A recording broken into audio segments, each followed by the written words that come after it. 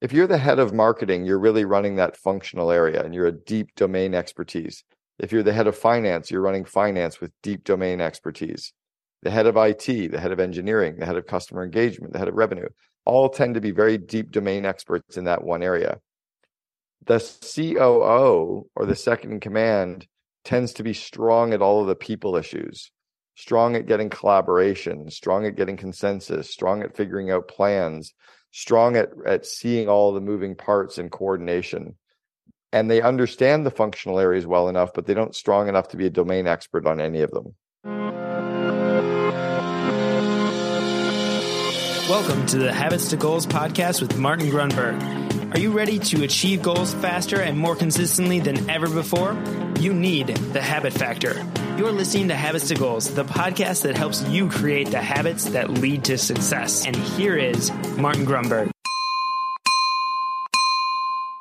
All righty, here we go. Welcome back. Thank you very much for joining me. My name is Martin Grunberg. You have reached Habits to Goals, H2G, the original, the first, the one and only, teaching this, over a decade, that the fastest, most efficient way to achieve your goals is not SMART goals. It's not a to-do list. Rather, it's focusing on the core recurring behaviors, the habits that will carry you toward your goals. Today, we have a fantastic guest, a bit of a legend out of Canada. He's coming to us the second time. He is a six-time, or will be a six-time best-selling author. He's a consultant. He's a coach. He is a great speaker. And he's a friend. Cameron Herold, how you doing today, sir? Good, Martin. Nice to see you again. Thank you for having me. Appreciate it. Yeah, well, it's my honor. I can't wait to dig into the book. I was just telling you this new book. I want to learn about it with the audience. But before we go there, again, we've only had a couple interviewees who've been here two times, I should say. So the bulk of your background, they can be found on a prior episode. Having said that, and I'm sure it's very rare, somebody has no idea who Cameron Herold is, why don't you set the table and give us, as I understand it, you came up out of Canada, grew up in Canada. So set the table, a little background and how you worked your way into entrepreneurship, and probably a bit about 800 Got Junk, I imagine. Sure.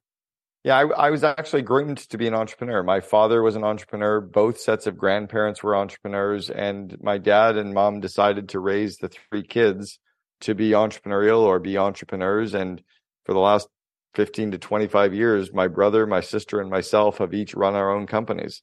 I had my first little business when I was 7. I had my first real business when I was 20. When I was 20 years old, I had 12 full-time employees in my company. Wow. So I was already kind of off and running as an entrepreneur, running a real business when I was only in second year university. From that track, I got involved in a house painting organization called College Pro Painters. And I really learned a lot of the systems and habits to be successful in a business. I ran that franchise for 3 years while I was in university. And then I joined the head office and started coaching entrepreneurs. And I didn't know what the hell I was doing. So I just really coached them on the manual. I made sure that they followed all the systems in the manual. And I learned a core set of leadership skills that helped me to really coach them. And I had 120 franchisees, so 120 entrepreneurs that I coached. I really recruited them, hired them, trained them, and coached them over a 4-year period, those 120 entrepreneurs. And that really gave me a basis for understanding entrepreneurs and entrepreneurship and systems, and even highly scalable, replicatable systems as well. Left there and I joined a family friend and joined as really his second in command in a franchising group of an auto body chain. And we built up what's called Boyd Auto Body in Canada. It's called Gerber Auto Collision in the US. It's now a $2 billion publicly traded company. It's now the largest collision repair chain in the world. Left there and I was hired as the president of a private currency company. And did that for a couple of years, kind of what Bitcoin is doing today, but we did it 23 years ago. We had 30,000 companies in the United States buying and selling using our digital currency instead of the US dollar. So we had Starwood Hotels, Avis Rent-A-Car, Budget Rent-A-Car, all buying and selling services using a digital currency that we created called a barter dollar. What was that called again? It actually rings a bell. Yeah, it's now called iTex. In its day, it was called ubarter.com. Okay. But we had the Rob Report. I had the Hard Rock Cafe. We had Bose stereos, tons of radio stations, TV stations, all using a digital currency, facilitating trade. We sold that company for $64 million, but we sold at the height of the .com era, and we sold in March of 2000. And the transaction was supposed to close in June of 2000. No. Yeah. March 15th, Steve Ballmer stood up and said there was an internet bubble. The stock market, we were public. The company acquiring us was public. So our $64 million valuation at the time of close was about $3.2 million. So we lost $61 million. I remember sitting with my partner and the CEO on the 4th floor of the building at 2nd and Vine in Seattle. And he looked outside. He said, "It's too bad we're only on the 4th floor." And I don't think he was kidding. Wow. I shouldn't be laughing. It was tough. It was tough. We built something up very big. We sold it and we lost it.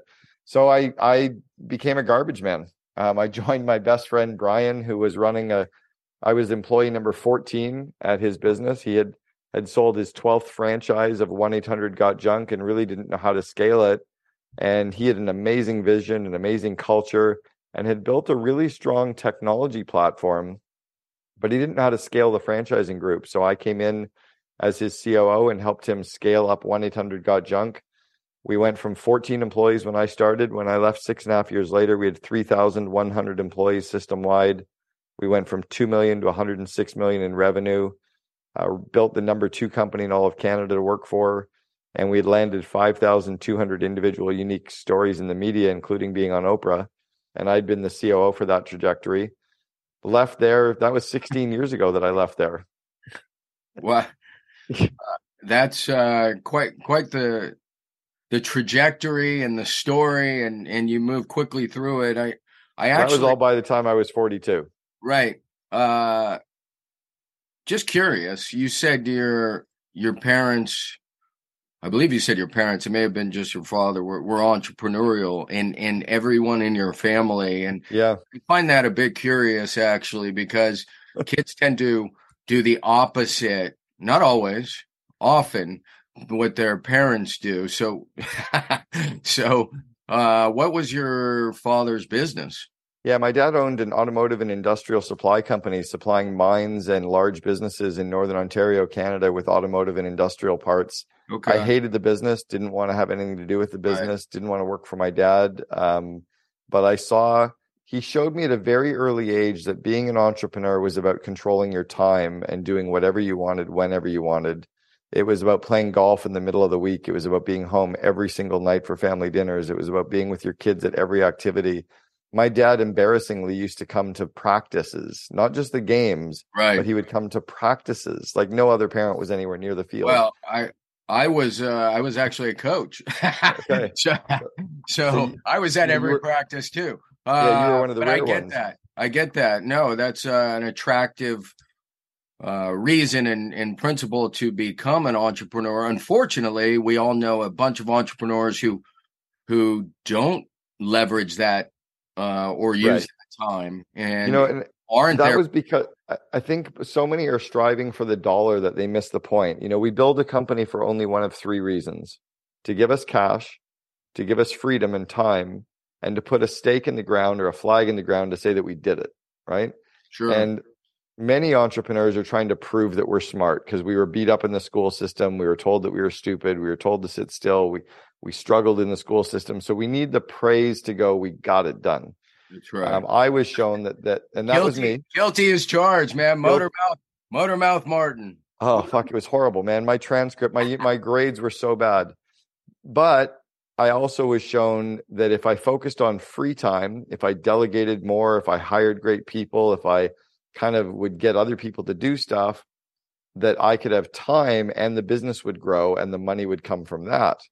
So because I focused on the time and building something successful, the money just followed. Wow. And it was also in an era when being an entrepreneur was not cool, right? Being an entrepreneur only started to become cool at 97 or 98, 1997, 98, at the rise of the first .com era. Prior to that, kids didn't want to be entrepreneurs. Entrepreneurs were greedy. We were capitalist. But it was the rise of that first internet boom when entrepreneurship became cool. And then post global financial crisis, when entrepreneurship went through its second rise of being cool, parents wanted their kids to be entrepreneurs. Parents were proud of their kids being entrepreneurs. But it was weird when I was doing it. I was very ostracized. I was the strange kid in class. I was the one who, my teachers didn't understand why I was day trading out of the newspaper when I was 16.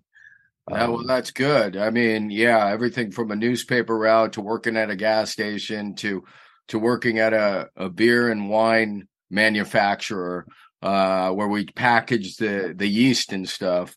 So in some regards, anyways, it's a bit of a similar trajectory. Yeah. When you were 12, what was you? Not 12. 7. Yeah, actually.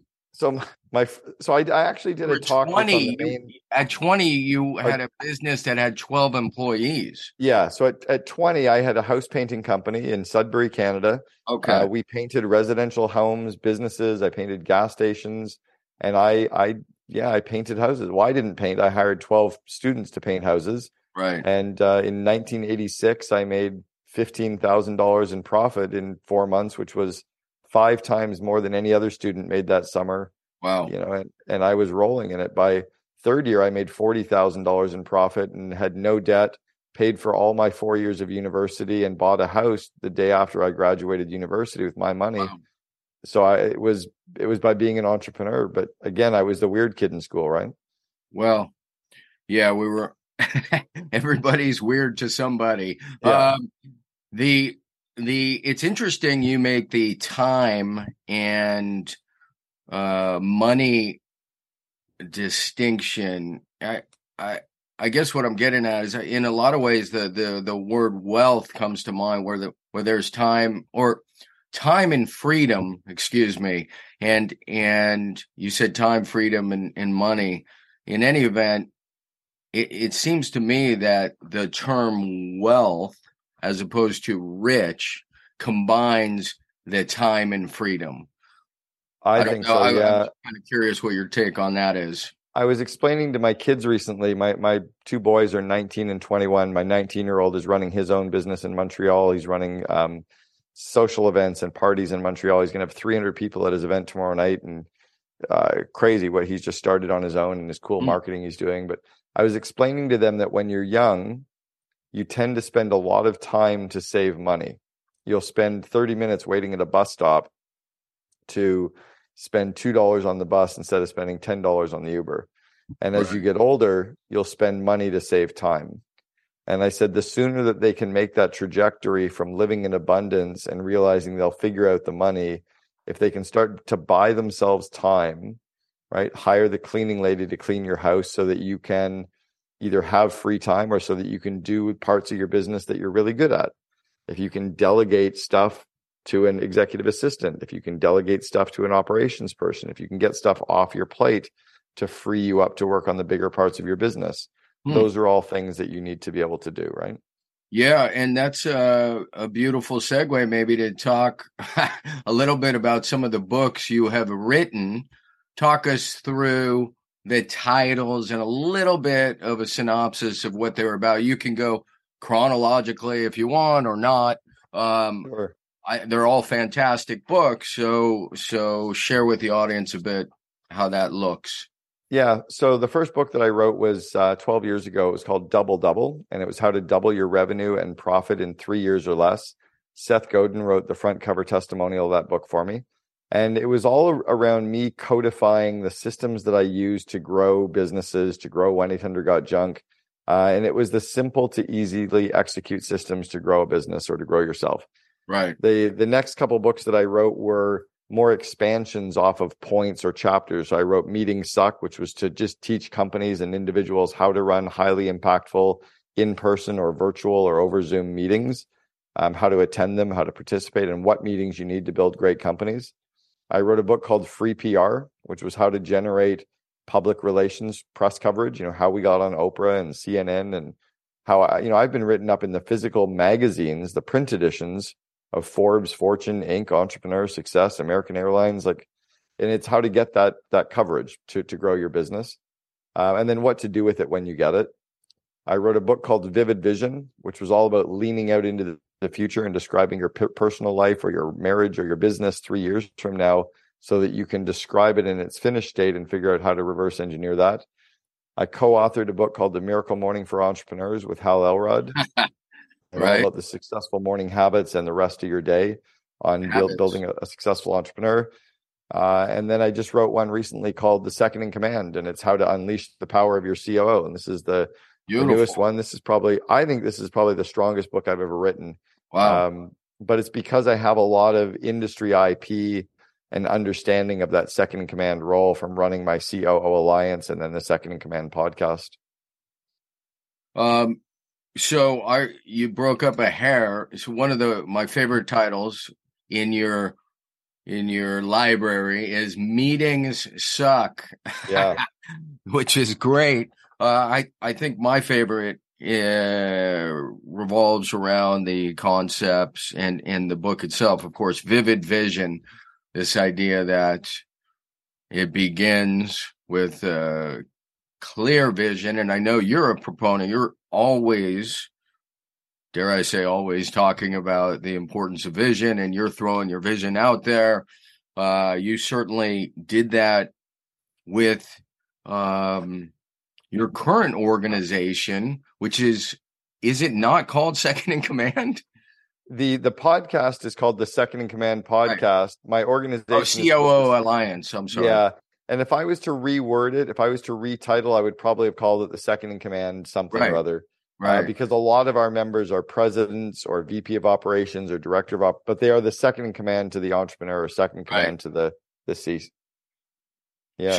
So let's talk about the second in command. First of all, what makes the second in command so special, so unique, and so important relative, of course, to the CEO? Try to, if you were visually to go down the columns and a few traits, maybe 3 or 4, just to help the audience see the importance. So the second in command is almost the yin and yang to the CEO. Right. It's the most important of all of the C-levels, or most important of all the executives, because they have to be the balance for the CEO. They have to be the strengths to the entrepreneur's weaknesses. They need to be the gas to the entrepreneur's, the brakes to the entrepreneur's gas, right? They need to be, as Thomas Edison said, the vision without execution is hallucination. Well, the COO needs to be the execution for the vision the entrepreneur has. I know what you're thinking. How do I get more H2G, more habits to goals? Just go to habits to goals. That's the number 2.substack.com. We are offering free 7-day trial. We're going to be offering premium content. There's going to be a lot more episodes. We're going to add special interviews, categories, and build out a community where there's even, it looks like we can do a chat. 7-day free trial. I think it's $6, price of a fish taco. The fact is, and I'm sure you know, how just one idea has the capacity to change the entire direction of your life. In fact, I've heard it before from listeners.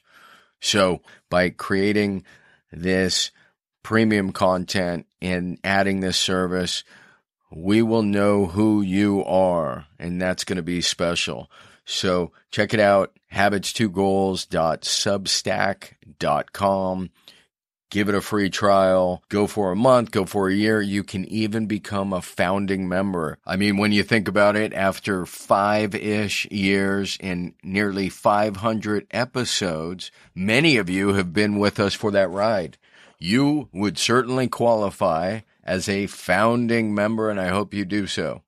It would be unreal to see you support this work and this effort at that level. We're going to continue the free show, but we're going to put the premium content over on Substack. There is almost nothing more important than your habits and your goals. So be sure to check it out now. Habits to Goals with the number 2 at Substack.com, and we'll see you on the inside. Thank you.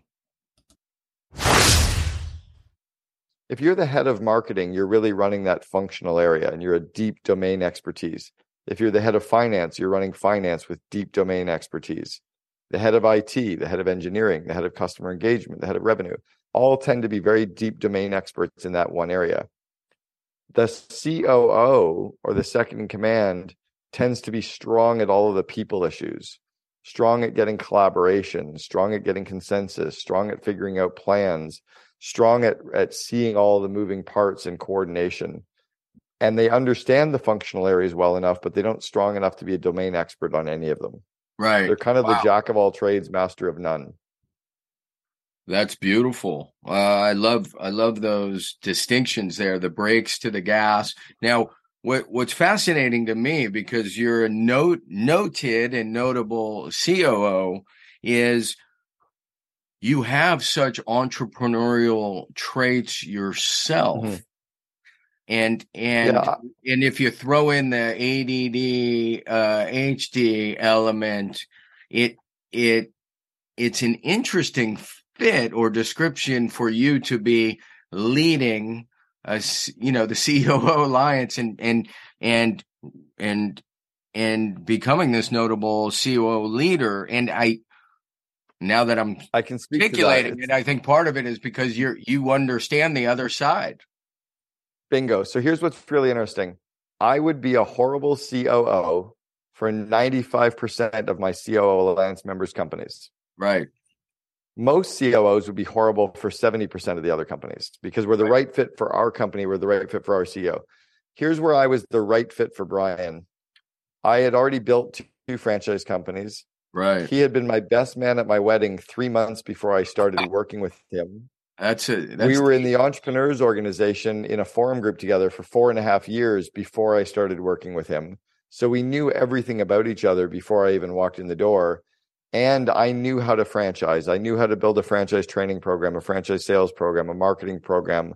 I knew how to bring on the leadership team and run the interviews and bring on the recruiting. And I knew how to build out training programs and franchise coaching. And I'd been a franchisee and a franchisor already. So I had so much domain expertise that I could come in and say, like, get out of the way, let me do this to everybody, and then bring in all the people and grow them. Where I broke down was at about the 100 million mark when it became big. That's okay. That's okay. Right. I mean, take it from. So what's good though is I would have been a horrible COO though. From 100 million to the billion, I would have been a horrible COO for Brian. I was very good in that entrepreneurial zone. So I'm not truly a COO makeup. I'm more of an entrepreneur, and Brian and I recognized that when we hit the 100 million mark. Which explains why it brilliantly answers my question, why you're leading in an entrepreneurial fashion a bunch of COOs. Bingo. And that's why what I recognize is I cannot be the one to train them, but I can be the one to get them all together so they can train each other. Right. That's the key. Well, that's beautiful. So give me some, does the book go into specific stories, specific tactics? What's the mission of the book?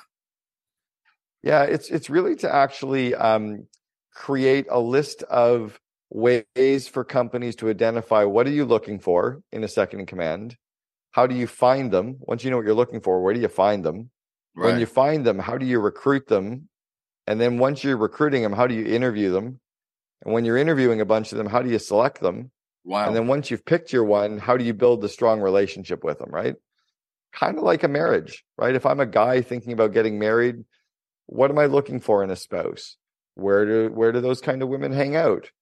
Okay, I got a bunch of them. How do I find the right one? I find the right one. How do I get her to like me? How do I get to know her enough and date her enough and live with her long enough to know I want to marry her? Right? It's the same thing, but in a business world. So this is written then for the executives, for businesses, for those looking to get and hire the right COO? Yeah, it's mostly written for the entrepreneur or the CEO and learning how to hire the right COO. Right. But the book is written for if you're an executive and you want to move into the COO role, this is how you're going to find the right company as well. You can read it from both sets of a lens. So it's a guidebook primarily for entrepreneurs to Correct. identify the best fit, the best COO, where to find them, how to integrate them, etc. Exactly. And there's not a lot out there in the marketplace about this content at all. Most business books are written for entrepreneurs, teaching them how to be better entrepreneurs. This is teaching them how to bring in the right second in command. And the COO Alliance has a number of members, and you have annual or quarterly events. Is that correct? Yeah, we've got members right now from 17 countries. We've got about 175 members globally currently. We'll probably double that this year. We have a monthly 3-hour event online via Zoom, and then we do 2 in-person events a year, one in Scottsdale, Arizona, and one in Boston at MIT. And we have COOs from around the world, or mostly North America, come to the in-person ones. And then they also have a closed private Slack group where they share information and resources with each other, day to day in between meetings as well.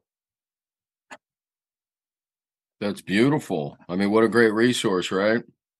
It's scaling. What I realized was there were so many groups for entrepreneurs. Right. There was, YPO and EO and Vistage and Genius Network and all these amazing communities for entrepreneurs. And then there were networks for, accountants and lawyers, and, every kind of group had a group, but there was no real groups for these COOs. So we created the COO Alliance for them. In an entrepreneurial fashion. You got it. That's beautiful. Well, what else do you want to tell us about the book? And I know you have a online course or two that we should probably get into, but any parting thoughts relative to the book? CEO Whisperer. Yeah, I guess the core thing about the book, if you're an executive and you read it, you'll understand the mindset that organizations are going to use to attract the right people.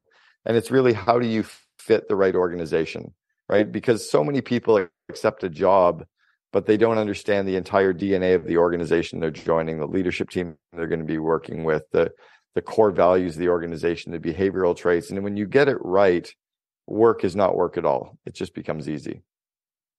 So there's a lot in there for the average human as well. The course, as you mentioned, is called Invest in Your Leaders. You go to investinyourleaders.com. And years ago, I identified about 12 core leadership skills that any business person, any executive, anyone working in a company needs to be good at to rise up in their career. So it's things like situational leadership, coaching, delegation, time management, project management, running effective meetings, doing job interviews, managing conflict, classroom teaching. It's 12 core skills that if you're really good at as an executive, you're going to excel in your role. And I just decided to kind of codify it and give these systems to people to help them scale. So it's me teaching the content over video. There's written information that you can read. There's pre and post tests for each module. And it's a completely self-guided course. I've got one company that has 32 of their managers going through it right now. Wow. And they have lifetime access just to you scale. said it's Invest in Your Leaders or leadership.com? No, Invest in Your Leaders. Investinyourleaders.com. Well, and so many of those, and it makes sense because really that's what leadership is, are soft skills. So correct. I'm curious how, and you don't necessarily have to answer this, but how do they practice or refine these skills? Because it's one thing to watch a lesson. How do they apply, practice, and refine? I think at a fault, I don't know how to teach people without giving them a system. Great. Because I've always built franchise organizations that I'm constantly teaching and saying, here's how you do it. Right. And I give these systems that we can then replicate over 350 franchises. So each of the 12 modules, there's a simple to execute system. Like as an example, conflict management. Yep. I talk about it, I teach it, but then I give you a model to practice. It's a step-by-step on how to practice it. You could almost create a certification model for each of these skills to practice it and use it inside of your organization. We also give out a certification at the end of the course. We give out a LinkedIn certification badge so that anyone going through the course has an Invest in Your Leaders certification as well. That's really cool. Yeah, guilty as charged, because I don't write a book without an application section. There's actually a literal app. It's a habit tracker that came out 10 years ago with the book. So and that's why I asked, because, it's one thing to teach a lesson. It's another to implement it and refine the skills. Well, one of the modules that I talk about is teaching adults. And so I give an entire model on how to actually teach adults in the business world. So I talk about the pre-test and setting the gap. How to teach adults?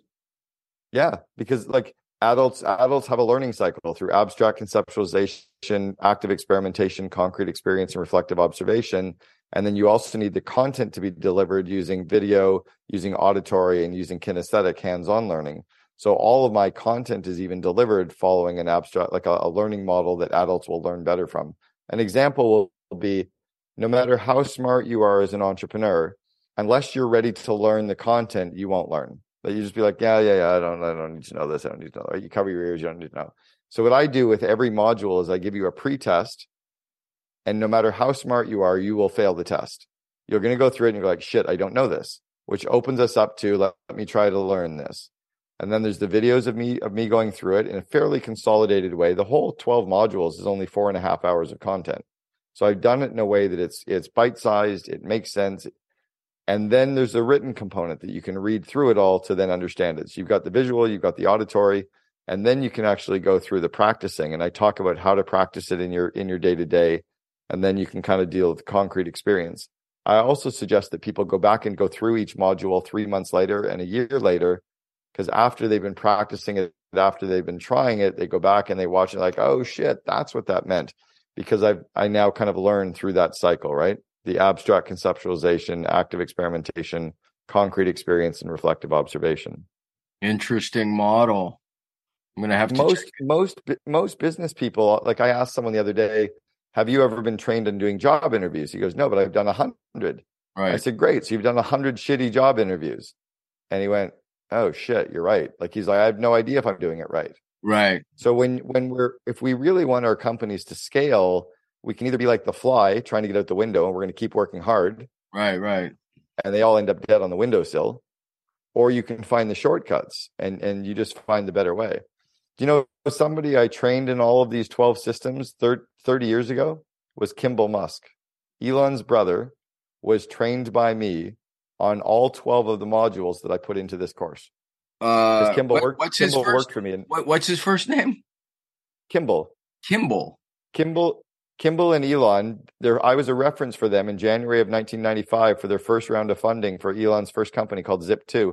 They had one employee, and I had to do a reference for them to explain College Pro Painters and what Kimball Musk had done.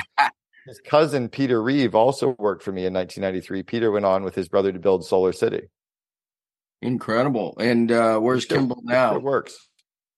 Kimball runs a restaurant group out of Boulder, Colorado called the Kitchen Cafe. He's also doing some vertical farming. And then I don't know if you've seen the business with the drones, like the thousands of drones in the sky doing the moving art. He's got a drone business that does freaking crazy shit.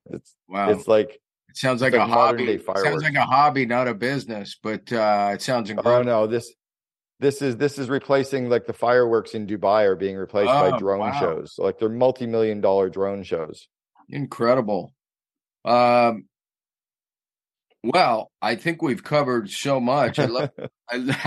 We have, and I love the course component. I think that's incredible. As we wrap this up, Cameron, is there obviously we're going to go to where they can find you and that sort of thing. Before I go there, I kind of want to touch on, is there a pressing either problem that you've recently solved that's kind of on top of your mind that you'd like to share, or a technology or an app other than ChatGPT? Next month I have our speaker for the CEO Alliance is an expert on AI, and he's showing us 8 different technology tools. ChatGPT is blowing my mind. You can take a 10-page legal agreement, copy and paste it, and it gives you it as like the shit that it's doing is mind blowing. The big lesson, the big thing that's really top of mind right now is none of this matters. None of what we talk about. That's right. No, I know what you're saying. Yeah. Well, we're all going to die. Cam, come on now. That's just a story. But you know what I mean? Like everything is what really matters story. What really matters is our friendships and our families and our relationship with ourselves and just enjoying the journey, because we're all just walking each other home. I think we can build all these things, but have a good time along the way. Well, I love the message. I think that's a great way to wrap this up. Yeah, this is at the end of the proverbial day. I was on a podcast just like last week, and the guy's like, I have the smallest audience. Why are you doing this? And I said, I was taken back by the question. I didn't know he had a small audience. And I said, because it was the same reason I wrote the Habit Factor. It's like, if it helps one person, just one person, it's worthwhile. And I think that underscores your message here. And it's why you take the time here to share and write books. I've never heard it put that way, but I love it. We're all walking home together, and home is 6 feet under. So, I love that. I love your laughter, and your laughter just shows that you're enjoying the journey. Like none of us are taking ourselves too seriously. Yeah, you gotta, I think laughter is, I'm trying to I just heard it a little bit ago. It's escaping me, but there's a lot of, science behind the medicinal aspect of laughter. So, I'm sure. Yeah, just the health. So, all right. So where can people learn more, find more about you? Obviously, we'll link to the book, Cam. I thank you for spending the time here and sharing your journey. And I love the lesson at the end. So you get the final word. Where can people find you? Well, thank you for having me back. I appreciate it. Yeah, definitely take a look at all 6 of my books are available on Amazon, Audible. That's right. Buy them all. Right. And then I'll take a look at the Invest in Your Leaders. Investinyourleaders.com is really huge for everybody. And isn't there a CameronHerold.com too? Yeah, the CameronHerold.com website and the CEO Alliance website. Yeah, I figured that all kind of leads somewhere. Well, Cam, it's been an honor, a privilege, a pleasure. It's been entertaining and educational. You're a 2-time guest on H2G. Thank you very much. Don't go anywhere. I'm going to kill the recording. I think if I can find it. There we go. Say goodbye. Goodbye. Goodbye. All right, my friends, that is going to do it for this episode. If you are new here, there's only two things you should consider doing. 1, go to thehabitfactor.com/templates. Get your free template that will walk you through the PAR method. You are not a rodent. You are not a rat. Why do I say that? Because the habit loop, the famed habit loop, was devised by studying rodents. You're a human. You have choice. You have intention. You have reflection. PAR, as a methodology for habit cultivation, is a process that leverages your human capacities. So, go to thehabitfactor.com/templates and you get a free template. Or just go to the iOS or Google Play Store and you can download the free Habit Factor app. The other thing that is worth doing, in my humble opinion, is subscribing. Subscribe, you get each episode downloaded automatically. That will save you time. It will save me time. We'll be on the same page, my friend. So that's it. Thank you for joining me. Thank you for subscribing, and make sure you begin tracking. See ya.